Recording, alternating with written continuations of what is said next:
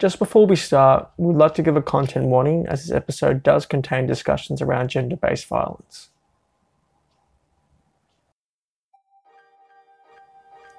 Hey awesome people, huge welcome back to the 12th episode of the second season of Lantern. We're a podcast about young people trying to change the world and trying to understand what that actually means.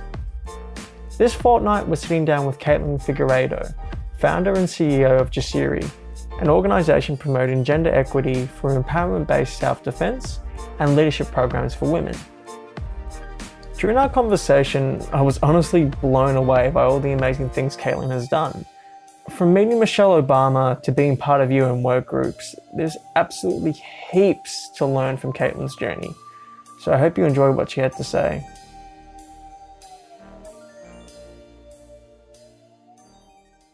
Hi everyone, my name is Caitlin Figueiredo. I am the founder and CEO of Jasiri Australia. So we are a youth-led organisation on a mission to unleash a fearless generation of women and girls. And I'm really passionate about achieving gender equality and ending leadership inequality.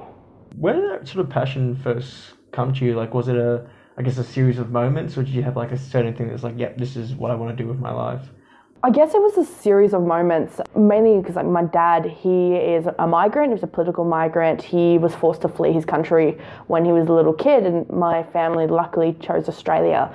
And they taught me from a young age, you know, the most important thing that you can do in your life is to be of service. And that's something that I've sort of, been really passionate about my entire life, always giving back to the community. But more so, gender equality and ending gender-based violence is due to my own personal experience as a survivor of gender-based violence. I was a little kid at the time and was about 2 years old when the violence first started, all the way up to 12 years old. And the entire time I kept it a secret. My personality started changing and it had a huge impact on my life. And I guess by the time I was a teenager, I was like the average teen, didn't really know what to do with my life. And I finally found World Vision when I was about 19 years old. I had absolutely no experience, and I just went to them and said, look, I'm really passionate about helping people. I want to serve, I want to help. Can you support me in that? And they were like, look, we're going to take a chance on you because you're passionate, and we're going to give you an opportunity to found our youth organisation in the ACT. So it was that which led me into the NGO sphere. But what really I think was my catalyst moment of working at actually gender equality is what I want to focus on is when I went with World Vision to Cambodia, and we were in this like World Vision tour sort of team. And I remember on the first day, they took us into this, it's literally a rubbish dump, but people live there. So it's like a village built in rubbish. And I was so overwhelmed seeing it. I obviously heard about similar experiences from my dad because my bedtime stories were his life stories. And all of a sudden I had this like real weird moment where I saw all of the other team members who I was with. They're all young people, but they were like taking photos of other people, of their houses. And I'm like, this is not okay. Like, what are you doing? Be respectful. And I just took that moment, and I remember seeing these two women with these two little babies, and I just saw them and I wanted to engage. And I started like trying to like make them smile. I started playing all the baby games because I'm just like, these kids are adorable. But then I looked up and I saw that one of the mothers was severely beaten and bruised. She had fresh blood trickling down her arm. She had a bruised face. And I was just like, holy crap, this is worse than what I went through as a kid. It was my moment of, you hear the statistics, but it's when you see it. And I realized that this is a problem happening all around the world. And there is infinite amount of problems that we need to solve within our lifetime, but we can't do it all. I was only human. And I realized that little girl, I might not know what happens to her. She might not be able to grow up or even live to the next couple of years, because what I found out for the tour advisor who worked in this community, he built a school for these kids. He was like, this is one of the most dangerous places in Cambodia. The rates of domestic violence are through the roof. We have drug trafficking, and almost one person every couple of days is murdered in this community. And that kind of hit me, and I went, okay, I know I'm just a young person, but there's got to be something I can do. And luckily, that something was working with World Vision at the time, but it really solidified the fact that gender inequality is an issue around the globe, and it's something that I experienced, and it's something that I want to fix. And given that it's, as you said, such a massive issue, how did you sort of almost not just say the issue's too big for me and just sort of give up, right? Because I feel like a lot of people can go through that and just say it's way too big for me. What could I possibly do? It's just one person. Yeah, honestly, I think that almost every single day. I've been really very, very fortunate in my life. I'm only 23, but I've been able to work, both locally on the grassroots with survivors of violence, all the way up to working with the United Nations, creating policies that affect millions of young women and girls to try and tackle this issue. So I'm very fortunate, I'm very privileged, I recognize that every day. But I think the thing that helps me not be overwhelmed is that I've lived through that violence, even though it's not as bad. And I guess I don't want to be like a whole privilege sort of abuse sort of scale that one person's worse than another, therefore your experience is not validated. But for me, I almost died when I was a kid a number of times, but through help and support, I got through that. And sure, it was tough, and sure, still to this day, I'm still living with PTSD. But I went from one moment, which is something no one ever wants to go through, to suddenly being able to affect change, to suddenly being on the outskirts looking in going, actually, the right people doing the right things, even if it's the smallest amount, can make a huge difference in someone's life.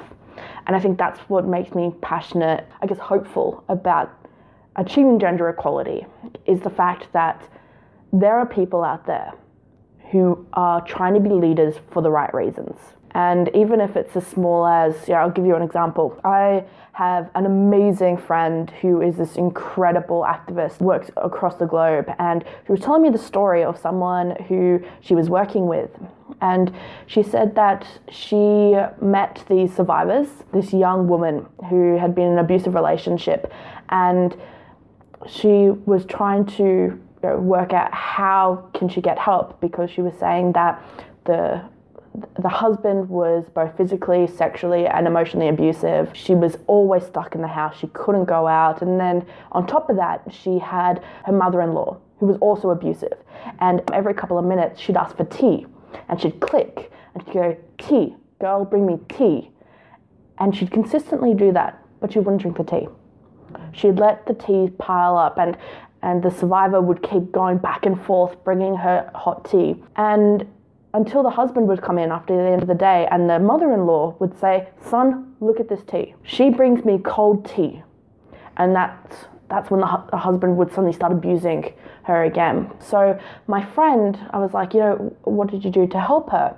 And she's like, well, I told her to breathe. And I'm like, breathe, what? Like, what are you talking about? You telling her to breathe? Like, you didn't tell her where to shove that tea? Like, what's going on here? And she's like, well, wait a minute, let me finish. So she started working with the survivor. The survivor would come to her, and she was like, and the survivor said, I have to get the tea instantly. So my friend was like, okay, let's work with you for a couple of weeks, and let's try to slow down the process, give you time to think and time to breathe. So let's start with one breath. So the next time the mother asks for tea, sit down, take a breath, and then get up and go make the tea. And then we'll start increasing it to 2 breaths, and so on and so forth.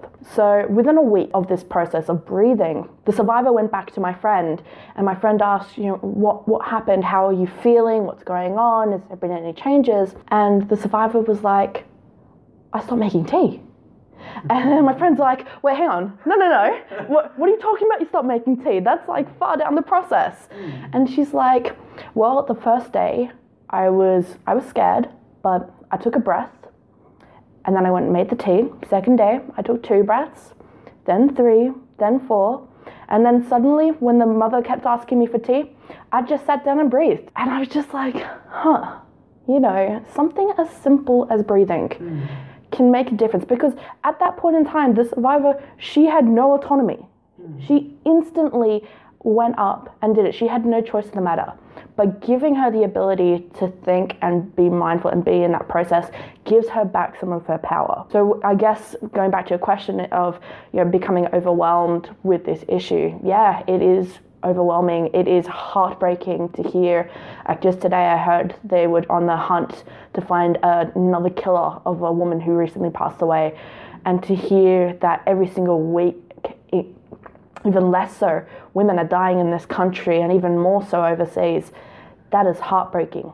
It is awful, and it makes me bloody pissed off that we don't have the right leaders to be able to tackle this issue.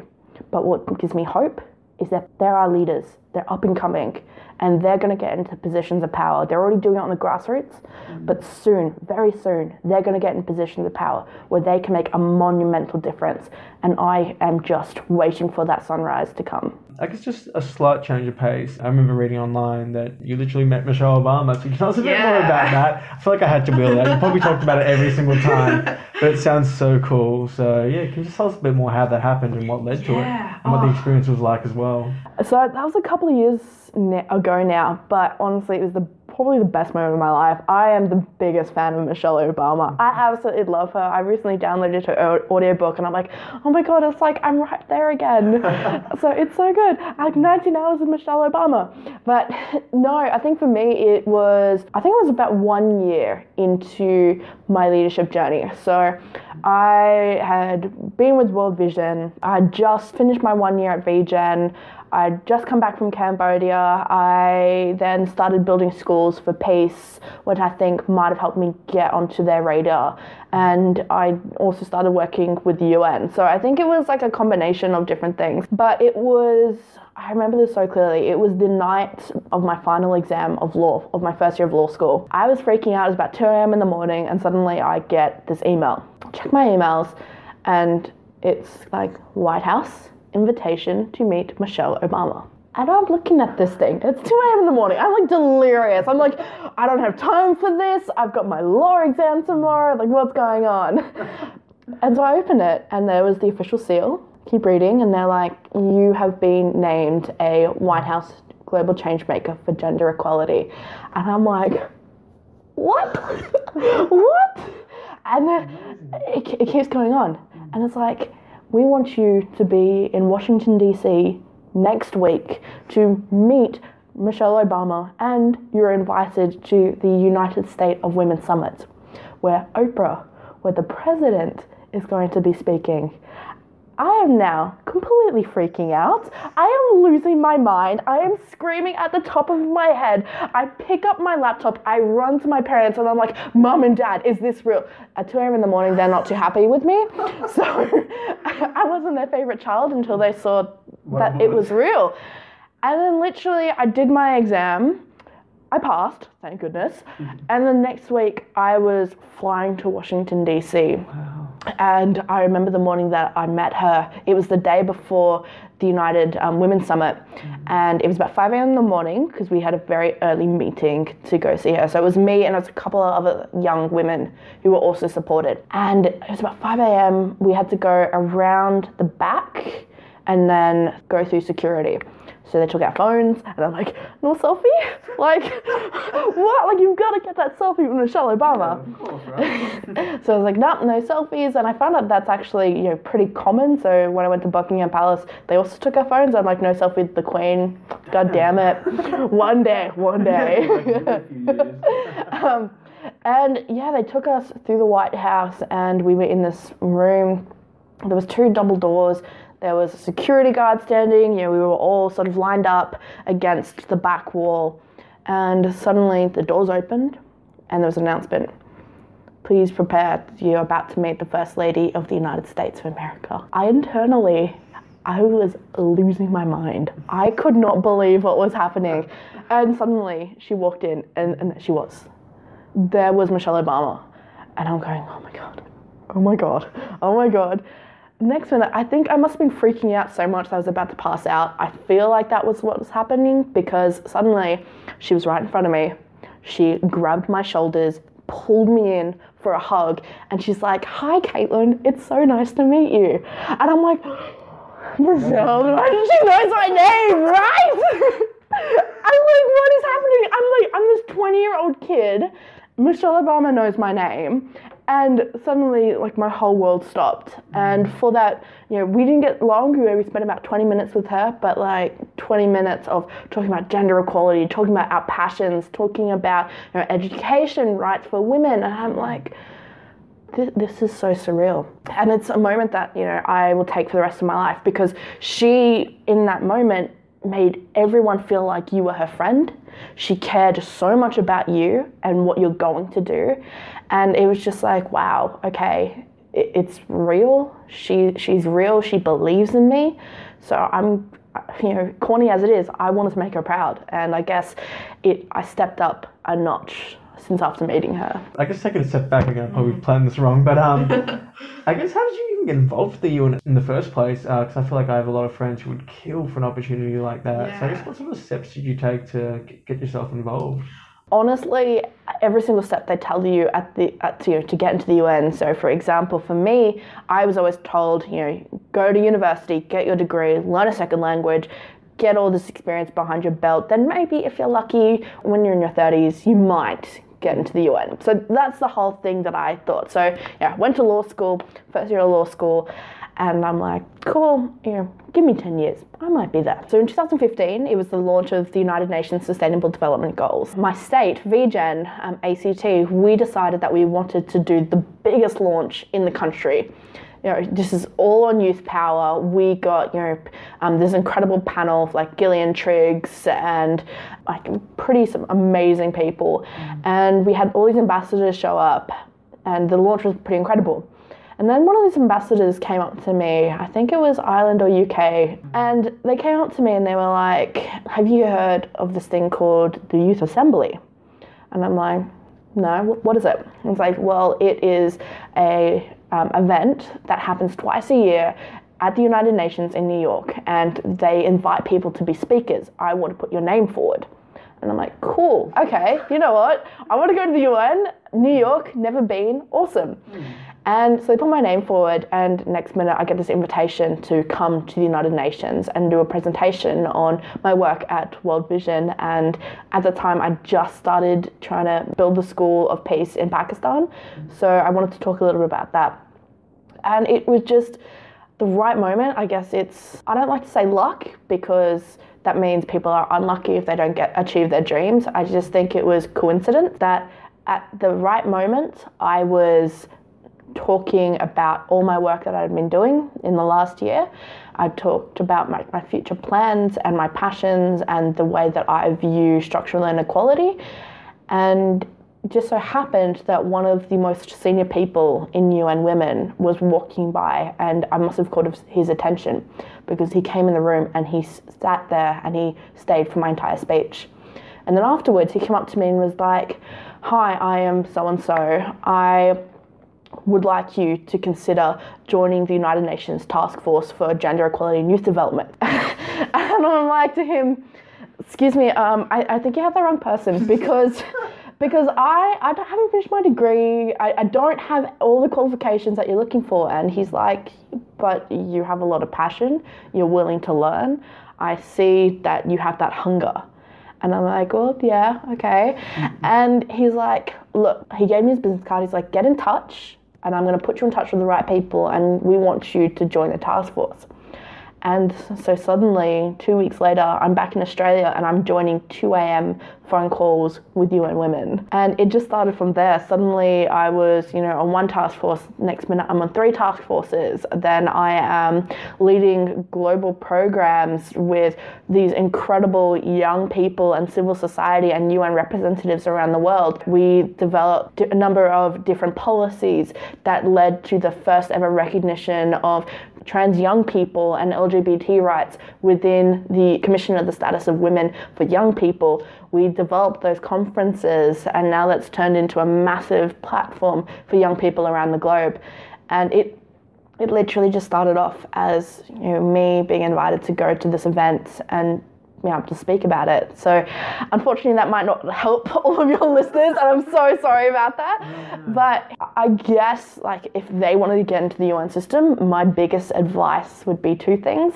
1, reach out to people who already work with the UN, try to develop a rapport with them. Unfortunately, the UN system has massive nepotism, so they will always try and get people who they trust, who they know. So try and develop those relationships.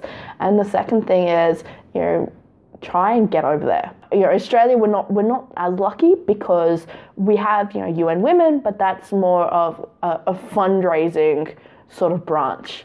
Or if you are from another country that has an official UN presence, try and get in that door, because it's doing local and it's building up your experience and having that knowledge and expertise behind you. That's what's going to help you progress through the UN system and actually get in the door. I'm curious to know a lot more about your organisation, Jasiri, and like how that works and what led to it all. So yeah, if you can give us a bit of a spiel. Yeah, so Jasiri is a youth-led organisation, as I said before, on a mission to create a fearless generation of women and girls. And it's honestly been a 10-year sort of build-up for me. So as I said, when I was from 2 years old to 12 years old, I was surviving gender-based violence. And when I was 12, the one of the most critical things that helped me stop the violence was my parents had taught me self-defense for the year prior to that moment of when I was 12 years old on Christmas Eve. I remember it was one of the most scariest moments of my life. My abuser broke into my room. My parents, no one was home except for me and this person, because they still had that level of trust with my parents. My parents didn't know, so it's not their fault. But they broke into my room. They got my hockey stick. They tried to literally hit me straight in the head with it. And I was like, holy crap, fight or flight suddenly took over. My self-defense skills I was able to stop them from hitting me. I was able to essentially pin them against the wall and tell them and create that space and tell them that if you ever come near me again, I'm going to make sure that you won't be able to get me. And I essentially pushed them and I ran. And I locked myself in my parents' room until my parents came, and I told them essentially what had happened. And it was that ability of self-defense that gave me back confidence, and it gave me back control over my life and over the situation. And I understand that just the art of learning self-defense will not stop every attack. It won't heal or support everyone, but for me, that's what helped. That's what made sure that never again would that person ever come near me, ever hurt me. Essentially, it was that thought of using sport, using self-defense as a healing mechanism. And I sort of forgot about it for a number of different years. I then went on to become a semi-elite athlete. So I played basketball around Australia and in New Zealand. That idea of sport as a way of bringing people together to be able to express what you're feeling, because at the time, I was going through severe mental illness. So sport was the thing that kept me going. And I started realizing, being a gender equality advocate, that the statistics, that the cause of violence is not changing. Violence is not decreasing, rather it is increasing. Structural and cultural change that we desperately need, changing men's behaviours and how they act towards women, that's going to take decades. But for me, the thing that I kept thinking about was what's happening right now to survivors who are in their homes, afraid to go to sleep. What can they do if their money, if their voices, if they're physically being restrained, or everything about them is being stolen from them by perpetrators? And it kept going back to, when I was 12 years old, I used self-defense, I found my voice.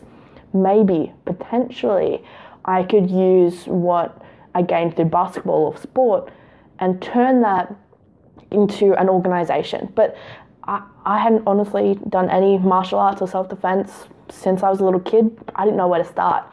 And I guess it was the universe sort of conspiring, because it was in November 2017.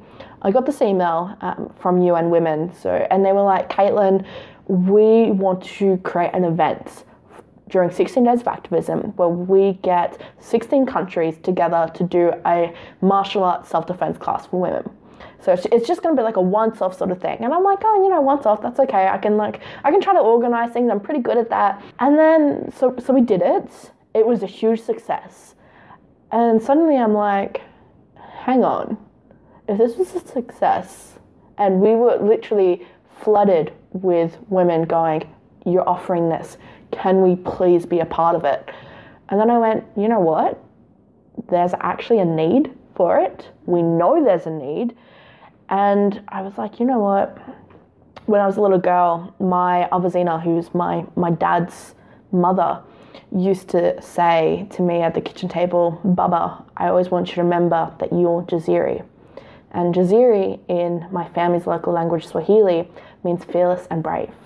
So she kept saying, Baba, you're fearless. Baba, you're brave.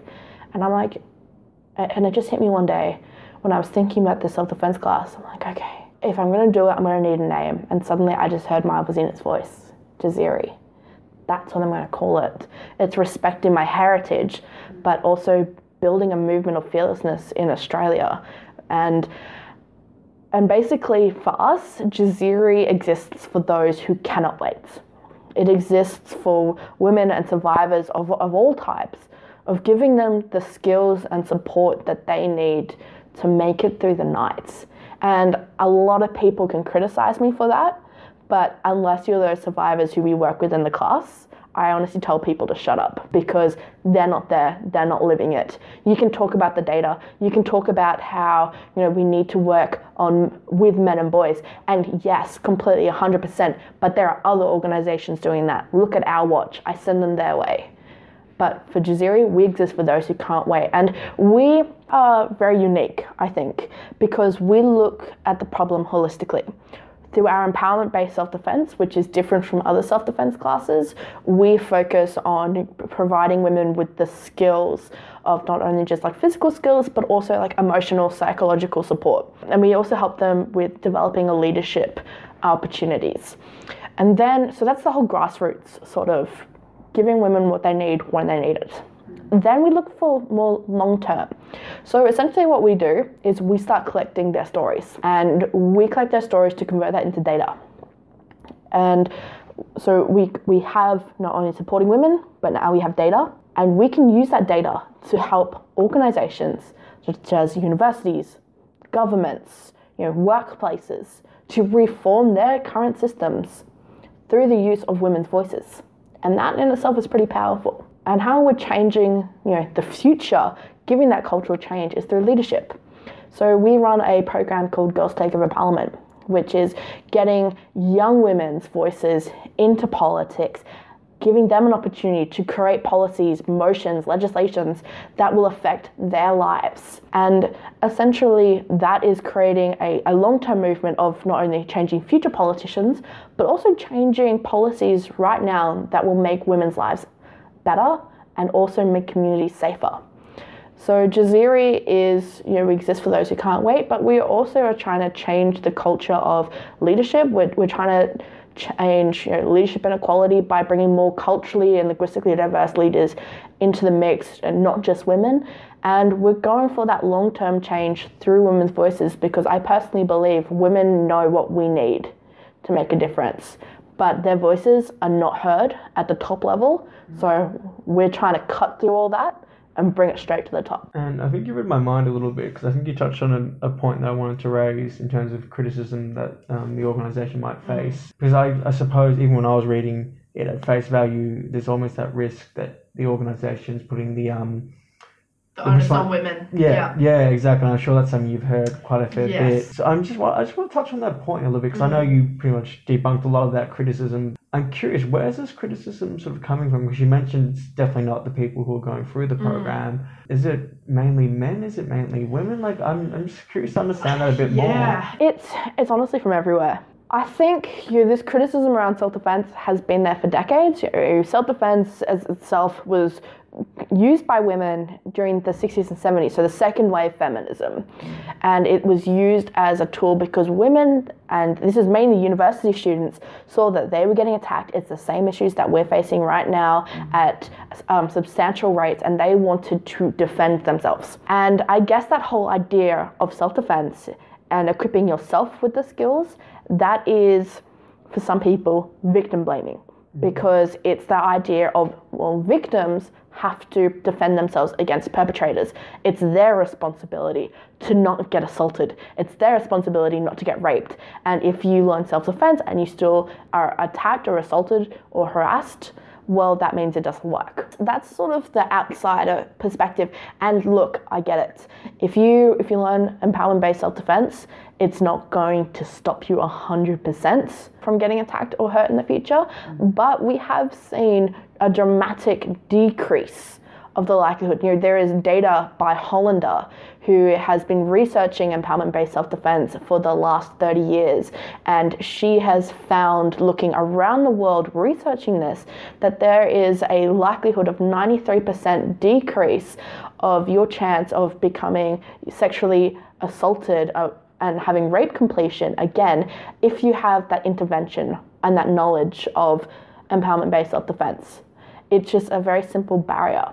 We get criticized from people who don't understand. And yes, a lot of it, most of it, is from men. Really quick example. We are doing our first course at the Australian National University, which had the second highest rates of sexual assault and harassment in the country from the data that came out about 2 years ago. And we wanted to give away 10 free spots to survivors of violence who self-identified, so they come to us, we don't go to them, and we also wanted to give away spots to students who wanted to participate but couldn't.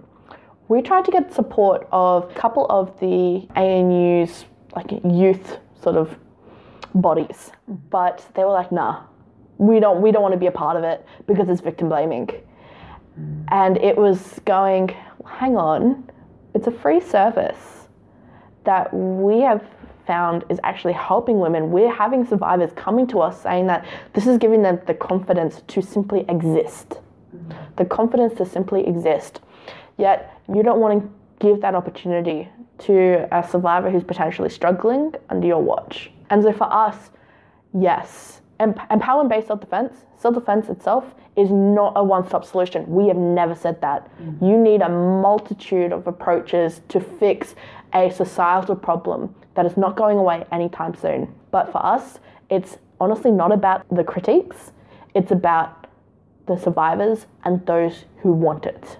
We are there to help those who want it, and we don't honestly give a damn about any sort of backlash we get, because it's not about them, it's about those who we're trying to help. And I'm also curious to know a little bit more about the sort of leadership program. So we have 2 leadership programs. So the first is the Trailblazer Fellowship. So that is specifically designed for Indigenous and culturally and linguistically diverse young women. Because we know there is a massive leadership gap, not only between men and women, but if you look at the amount of culturally and linguistically diverse people in leadership, it drops dramatically. So we're trying to change that, and we essentially give the 3-month fellowship. We give them tools, support, mentorship, and specific training to help them achieve their own goals. And that's just a service that we started up last year. We had 11 fellows graduate our programs. We've got 2 that have gone on to be part of the new Colombo plan. We have another one who decided they wanted to apply to a university they never would have thought they would have had the courage to go into because of our program. And we've had huge success from it. And the second one is Girls Take Over Parliament. So that, as I mentioned before, is a program where we bring young women into politics. We give them specified training, because there is no program in the Southern Hemisphere that helps women from all political backgrounds to get into politics, because we realize there is a massive leadership gap and confidence gap. So there is only 1% of the population female population at the age of 15 who want to run for office. That drops to 0% when they're in their 20s. And we've seen that through our data as well. But what we've also seen is that after graduating through our program, 95% of them come out saying that they want to run for office one day. We have 100% of them who say that they feel more connected to our democracy. And we have over 100% of them, again, say that they feel more comfortable and confident to be able to engage with politicians about issues that affect them. And that's just not just in Australia. We've also found that in Tonga. And now we are launching a Girls Take Over Parliament in Papua New Guinea, which has zero, absolutely zero, it's ridiculous, zero women in politics. The Australian government spent millions of dollars trying to train up candidates. Yet when we said that we're coming, over 200 women from across the country, aged 15 to 25, applied for our program. And we're now giving them the support, and we're giving them the mentorship and the connections, and that's the difference between us and every other leadership program. It's we connect them directly to politicians to give them unprecedented access. And it's not just for one day, but it's a long-term relationship that we're trying to build. And we honestly believe that will make a huge difference.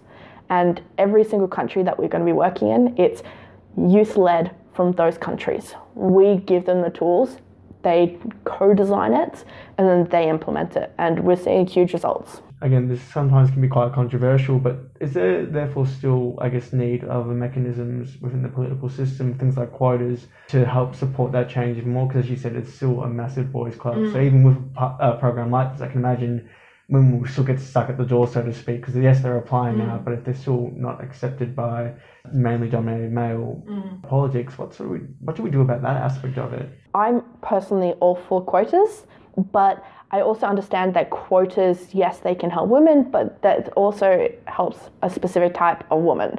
So generally, they're a woman who is Caucasian, who has a university degree behind her. But what about, colored women? What about young women?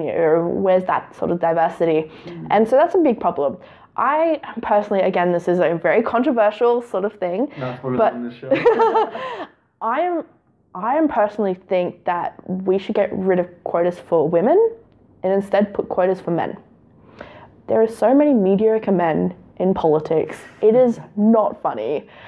And I feel like there is too much of them. If you put quotas for men and say, okay, this is for the next say 20 years, let's just try it. Let's put, this is the amount of men that we can have in cabinet. This is the amount of men that we can have in office. This is the amount of men in politics completely. Put a cap on that. They've had enough. They've had over 100 years, centuries. It's always been male power. So let's just try to change it a little bit. And that will then create spaces for more diverse women to get into the fold. But it's also about, politics is a boys' club, but it's also, I guess, a little bit of nepotism. It's the relationships that you have. You need to have strong relationships to be able to run for office. And then if you want to get into politics, you need to be supported by the members of the party. And so relationships is key. And that is why I think, Girls Take Over Parliament is really important, because it's developing relationships between all parties. We're bipartisan. We work with every single party. We work with both women and men. It's giving them that mentorship and that space to develop relationships that will continue for years to come. And that's what we desperately need. We need political parties extending their hand, not going, oh, we're just going to work with Young Labour or we're just going to work with Young Libs. It's going out into the communities, trying to put the community back into politics. It's those relationships is fundamental to how we're going to try and change our political diversity, but also how we're going to change the country. So I guess we end with two questions. Given that our audience is young people, want to change the world, want to create that social impact, I guess, is there anything else that you may have missed for our interview that you want to leave with a message? And then following that, are there any sort of books, media, podcasts, films, anything that you'd recommend? Yep. So I think something I left out is start before you're ready. That is my biggest tip to any young, budding social entrepreneur, change maker is a lot of people, and even yourself, might think that you don't have the skills, the funding, or the support networks behind you to make a big difference. But it's that desire to make a difference, that's how you know that you're ready. So even if you don't have any of those, start now, because that will lead you to monumental things. And I think I love podcasts. I listen to them all the time, so I'm so loving being on this one. I have two podcasts I listen to religiously. So one of them is called Call Your Girlfriend, It is a podcast by two best friends on either side of America who are journalists who have created this incredible podcast on politics, on self-care is a massive one for them. And I just listen to it every day. It's fantastic. They have amazing people at interviews, and they're just bloody great. And the second one is Pod Save America. I'm a massive political nut, so I listen to it every single day, and I know what's happening with Donald Trump, so I suggest you guys go and listen to it too. Awesome. Thank you so much for coming on the show, Caitlin. We really do appreciate it. Oh, thank you.